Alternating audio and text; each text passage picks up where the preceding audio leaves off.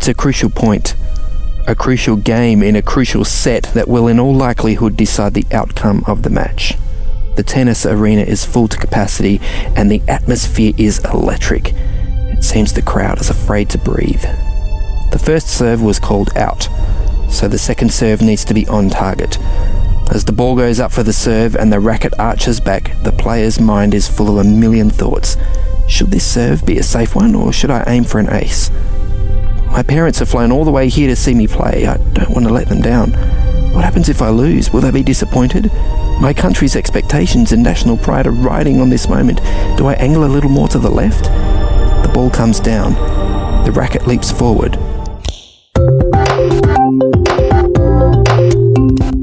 This is Signs of the Times Radio with Kent Kingston.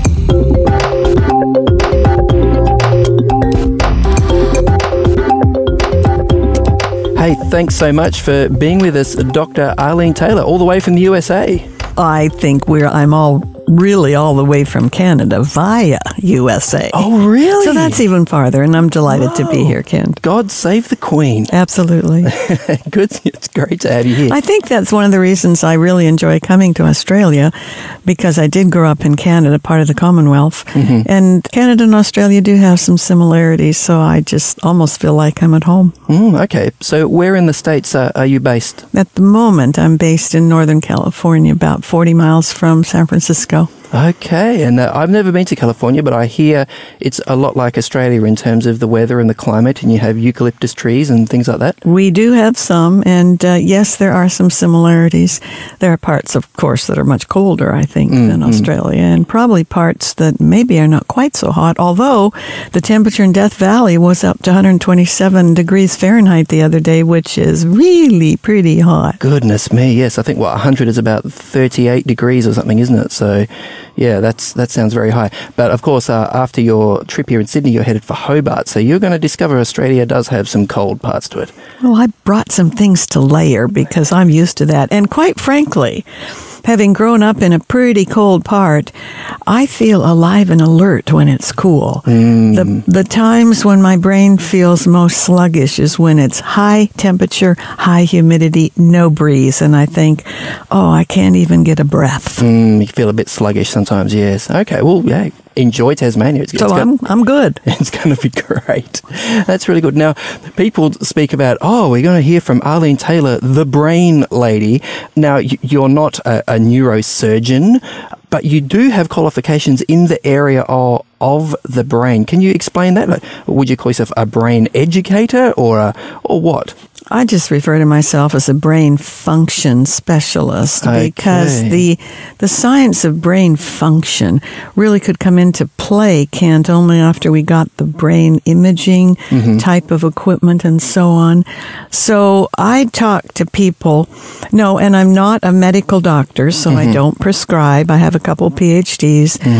The whole purpose of brain function is to help people understand, literally, how the brain functions in general and help them make some applications to how their brain functions. And hopefully, it certainly has changed my life because I tell people you are more likely to use your brain by design instead of just flying by the seat of your pants, and sometimes you get it right, but you don't exactly know what you did to get it right. And sometimes you get it terribly wrong, and people are always, ready to tell you what you did to get it wrong. They may not even be on the same page, but it's hard to figure that out.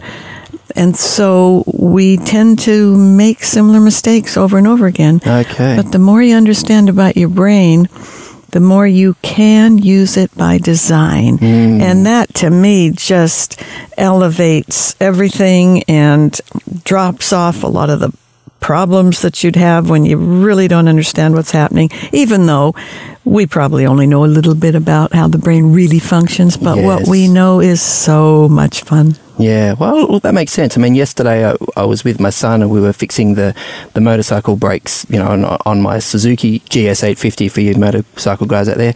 And it was really helpful to have the manual there to see all the components of this, rear brake master cylinder and how they all fitted together. And we got it going. We were very excited. The brakes now work. So And I guess the brain's similar, isn't it? When we understand how the brain is designed, how it's put together, how it functions, then we're able to much more, effectively use our brains and, use your brain. Isn't that what our parents always told us? Yes, although they couldn't help us understand how to use it necessarily. Yeah. But that's the whole point. There is no brain owner's manual. Mm-hmm. But as we get this information, and that's one of the reasons I try to write articles, do interviews, make presentations, sometimes just something really small can absolutely change a person's life. Yeah. Wow. Now, I've got to thank you very much, Arlene, because you contribute regularly to Signs of the Times magazine. You're a columnist there, understanding your brain, and those short little practical tips on how best to make use of your brain, I think are some great features of the magazine, and I know people enjoy them, and I know they love hearing you because you've come back to Australia, time and time again. They keep inviting you back because just they learn so much and they're inspired. This is my third trip this year, Kent, and that seems a bit excessive, but yes, it is my third trip. You should just move here and be done with it, I think. Well, I probably like it almost well enough to move here, but I really do have a home. So. Fair enough. Now, one column that we've got in this month's edition of Signs of the Times is about performance choking. And I guess we hear the expression from time to time, maybe with a sports team's performance, or they choked, when something sort of doesn't go right at the last minute. What do we mean when we use the word choking? When people hear the word choking, they usually think about something getting stuck in your throat. Then you got to have the Heimlich maneuver to save your life. Yes. We're not talking about that kind of choking. We're talking about a person who has often pretty good skill levels developed, and now they're in a performance situation, and all of a sudden everything goes south, if you want to put it that way. Malcolm Gladwell put it this way: if you get panicked, that usually involves too little thinking. But if you have performance choking, that represents overthinking. And what that really means is that the individual all of a sudden starts performing at a level that's way below what they're capable of. Absolutely way below.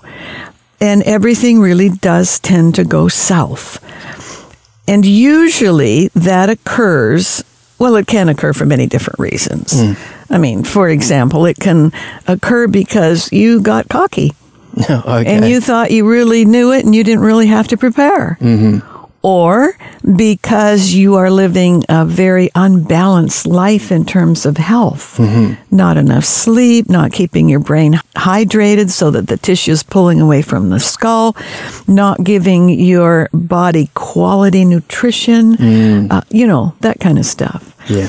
But that aside, researchers suggest that there are 4 variables that are going to impact or can impact a person, the result of which would be performance choking. Okay, just before, I definitely want to talk about that, but just before we get there, are you able to tell us anything about what exactly is happening in the brain when someone experiences that anxiety that actually stops them performing at their peak? Is there anything going on physiologically in the brain or neurochemically? We believe there are lots of things going on. For one thing, we may have talked in one of my columns about something called downshifting. Yes. And the brain has 3 functional layers. The reptilian brain, first layer, mammalian brain, second layer. Now you got the neocortex, third layer. And in the prefrontal cortex behind your forehead is where you have conscious thought. But down in the reptilian layer is where you have loaded all the automatic motor skills and other type of functions related to your skill set, to your genre. So that when someone who is very expert now is going to perform, it's almost like a professional amnesia. Oh, wow. You begin to just do your thing almost automatically, because the reptilian layer is just smoothly making those functions happen. Mm-hmm. People talk about things like muscle memory, for example. Yes, and flow. It's not actually your muscle that's remembering. It all depends what you're doing. It's your brain that's remembering. It's your first layer. It's automatic pilot. Automatic pilot, because you know it so well and it has happened so often. Now, as Gladwell said, choking represents too much conscious thought. So based on the presence of several variables, if all of a sudden you start consciously thinking about, oh, now wait a minute, what comes next? What did I plan to say next? Or I know there's a key change coming up here if they're doing music, but what was that key change? You shift your brain's energy and attention away from that automaticity, and now you don't even know where you are in your presentation. And that's when you choke. Yes, okay. Wow. It's too much conscious thought instead of having done good preparation and then just letting it flow. Okay. All right. Now, there were 4 things you were about to tell us about before I rudely interrupted you. You can interrupt me anytime you want, Ken, because usually when you interrupt me, we have a very interesting conversation. That's all right. So the research about choking talks about 4 variables. First of all, is there an audience present? Okay. You know, you're not going to be choking at home. You're not going to be choking, in the restaurant unless you do swallow something the wrong way. There is an audience of some sort present. Now, with what you and I are doing right now, there's an audience present. And you're aware of it, and I'm aware of it. But so far, it hasn't made either one of us choke. Yeah, which is strange because, this is pre-recorded, so we're not doing this live to an audience. We're not expecting the phone to ring and for an audience member to say, "What rot are you people talking about?" Neither can we see them because we're just in a room by ourselves in a radio studio, but nevertheless we're aware of an audience. I guess writing an exam paper would be a similar thing. It could be. You think to yourself, someone's going to read this and they're going to judge me on this and they're going to grade this paper. Right. So we have that consciousness of an audience that isn't even there. We don't even know who they are. Wow. So that's all included in that audience. So that's the number one variable. Is anybody going to be listening or seeing or whatever what you're doing? The second thing is there any competition going on? Now, sometimes if you're a musician, you might be competing for prizes. Yes. If you're a writer, you might be competing for whatever. But many people are competing with themselves. Yes. And so if they make the slightest mistake, which is just evidence that you're human, and you don't know how to just, smooth it over and keep going, the fact that you are competing with yourself or with somebody else can disrupt the flow. You leave the automaticity, and now you're consciously thinking about, oh my goodness, am I going to get a good grade? Are they going to like it? Are they ever going to invite me back or whatever? So the third one is, what are the performance contingent rewards? Now, that can be money. It can be a grade. It can be your book getting published. Right. It can be being invited back for a radio or a TV interview. Whatever rewards your brain that you think might be contingent on this performance, again, can just derail you when you start thinking about, am I doing a good enough job? Are you going to cancel my column, Kent, because I've not been, verbally articulate about this. So that's all in your brain. Okay, well, no, Arlene, so you can stop worrying about that. Actually, Ken, I wasn't worrying. Oh, okay. It was hypothetical. Okay. Hypothetical. Gotcha.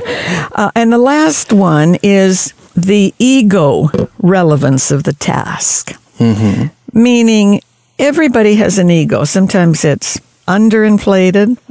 You don't think you're as good as anybody else, and that can choke you. Sometimes it's overinflated, and you're so cocky that you don't think you have to prepare anymore. But it has everything to do with your level of emotional intelligence, really. knowing that you know your material, you appreciate the opportunity to share it with other people. You know that you might make a little mistake and forget something, but you also know your material so well that you can just take a little tiny detour and get right back on track. Mm-hmm. You have that confidence. Yes. And you just let it happen. You don't sit there and overthink. Yeah. As Gladwell says. Wow. So, there's lots of other things that can play into that, like lifestyle and so on and so forth. But those seem to be the four main things that impact whether or not you are at high risk for choking. Okay, so having an audience, being in a competitive situation. The last one was about ego. What was the third one? And what kind of rewards? Oh, rewards. Yeah, what rewards are there and your own ego? Because each brain is every brain has a reward system, but each brain is slightly different in what the reward for that brain is. So what kinds of people or in what stage of life or situations would people be particularly vulnerable to choking, would you say? Oh my, that's quite an interesting question, Ken. Well, because obviously some people perform really well and they do fantastic time after time after time, and other people, say, I never do well at exams, I'm terrible at exams, and it's not because they haven't learnt the stuff, it's not because they don't do great on the other forms of assessments, it's just that when you're there in the exam room faced with that paper and with the clock ticking, suddenly you fall apart. Yeah, but that has everything to do with what you tell yourself, Kent. Yeah. Because the brain can only do what it thinks it can do. Mm-hmm. And it's your job to tell your brain what it can do. Mm. And it can be a 5-year-old at the Christmas program, and they have one line to do in the play, and they walk out and they choke. Mm-hmm. And it can be somebody who's 75 years old and has done this forever, and they're gifted and they're good at it. And suddenly they start thinking, I'm 75. My parents died when they were both 75. I wonder if I'm going to lose it. I wonder how long I'm going to live. That has nothing to do. It's irrelevant for the performance. Mm-hmm. But if you let yourself get sidetracked with that and do not tell your brain what it can do and what you expect it to do, you can choke anywhere, anytime, any age, any gender, as far as I'm concerned. So we're all susceptible to it. I guess I just would suspect that somebody with perhaps a pre-existing anxiety disorder, might be more likely to choke, or somebody who perhaps was brought up in a family situation where they were often criticised and put down, or had their parents hold an extremely high standards to their behaviour, may be in a situation where that self-talk in their head, the echo of their parents, may be something that makes them overthink because they're hearing these critical sort of voices. Absolutely.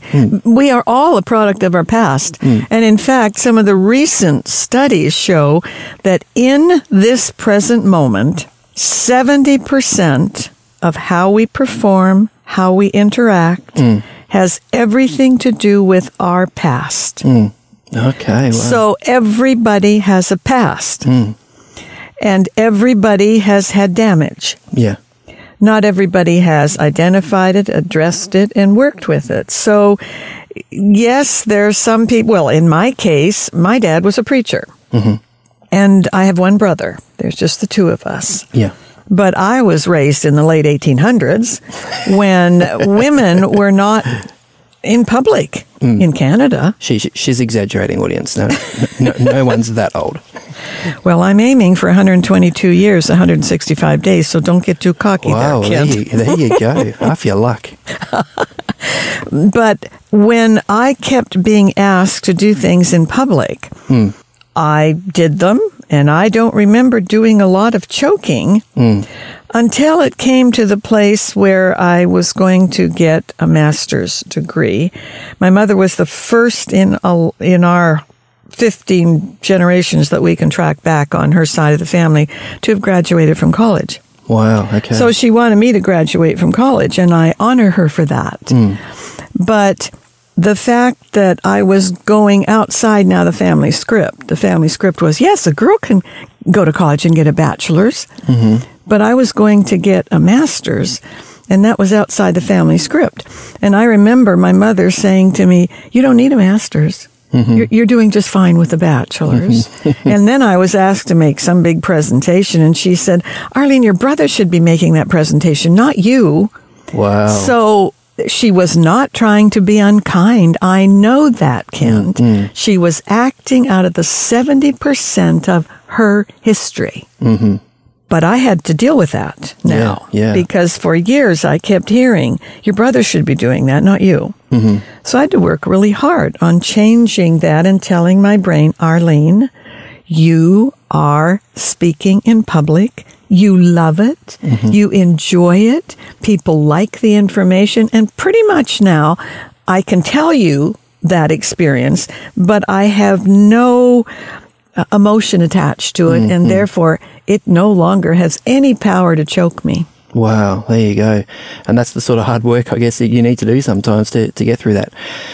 Wow. Okay, so if I know that I'm perhaps vulnerable to choking, is there any way what can I do to minimize that happening? Because obviously, you talked about preparation a few times. So let's go way back. You have a performance or an exam or a grand final, sporting event come up.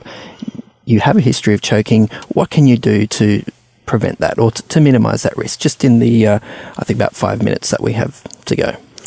Well, I think it starts with acknowledging that you have had that happen to you in the past, and you have a risk for that, and now implementing strategies to minimize that.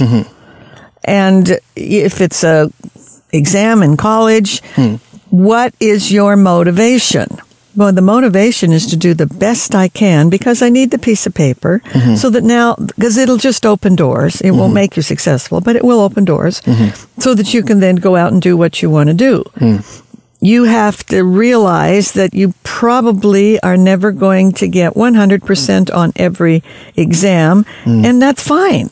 So it seems like what you're saying in a nutshell is be realistic to start off. Be very realistic. Be realistic. I have an issue in this area. I can't expect myself to be perfect, but okay. So going on from there. Well, you can expect yourself to be perfect. There are two definitions for perfect, Ken. Okay, all right. One is flawless. Flawless, yes. There isn't a human being on the planet that's flawless. Yeah, that's true. But the other definition is well suited to the task at hand. And the metaphor I use for that is if you have a butter knife, it's not well suited to screwing a screw into the wall. You need a screwdriver. Yeah, it may do it badly, but it's not perfect for the task. You do not want to butter your bread with a screwdriver. No. So you can always be well suited to the task at hand. And once you get that and stop trying to be flawless, it's such a relief. Liberating, yeah. Okay. So you take good care of yourself. I think you raise your level of emotional intelligence to the best of your ability, which means you really stop using JOT behaviors.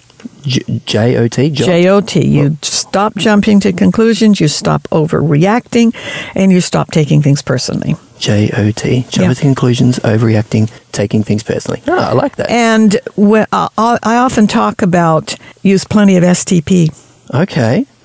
And those are just little acronyms that I use to help me remember things. But STP, first letter of each of 3 strategies that you can use. The first one is stay in the moment. When you're performing, stop thinking about 3 years ago when you choked.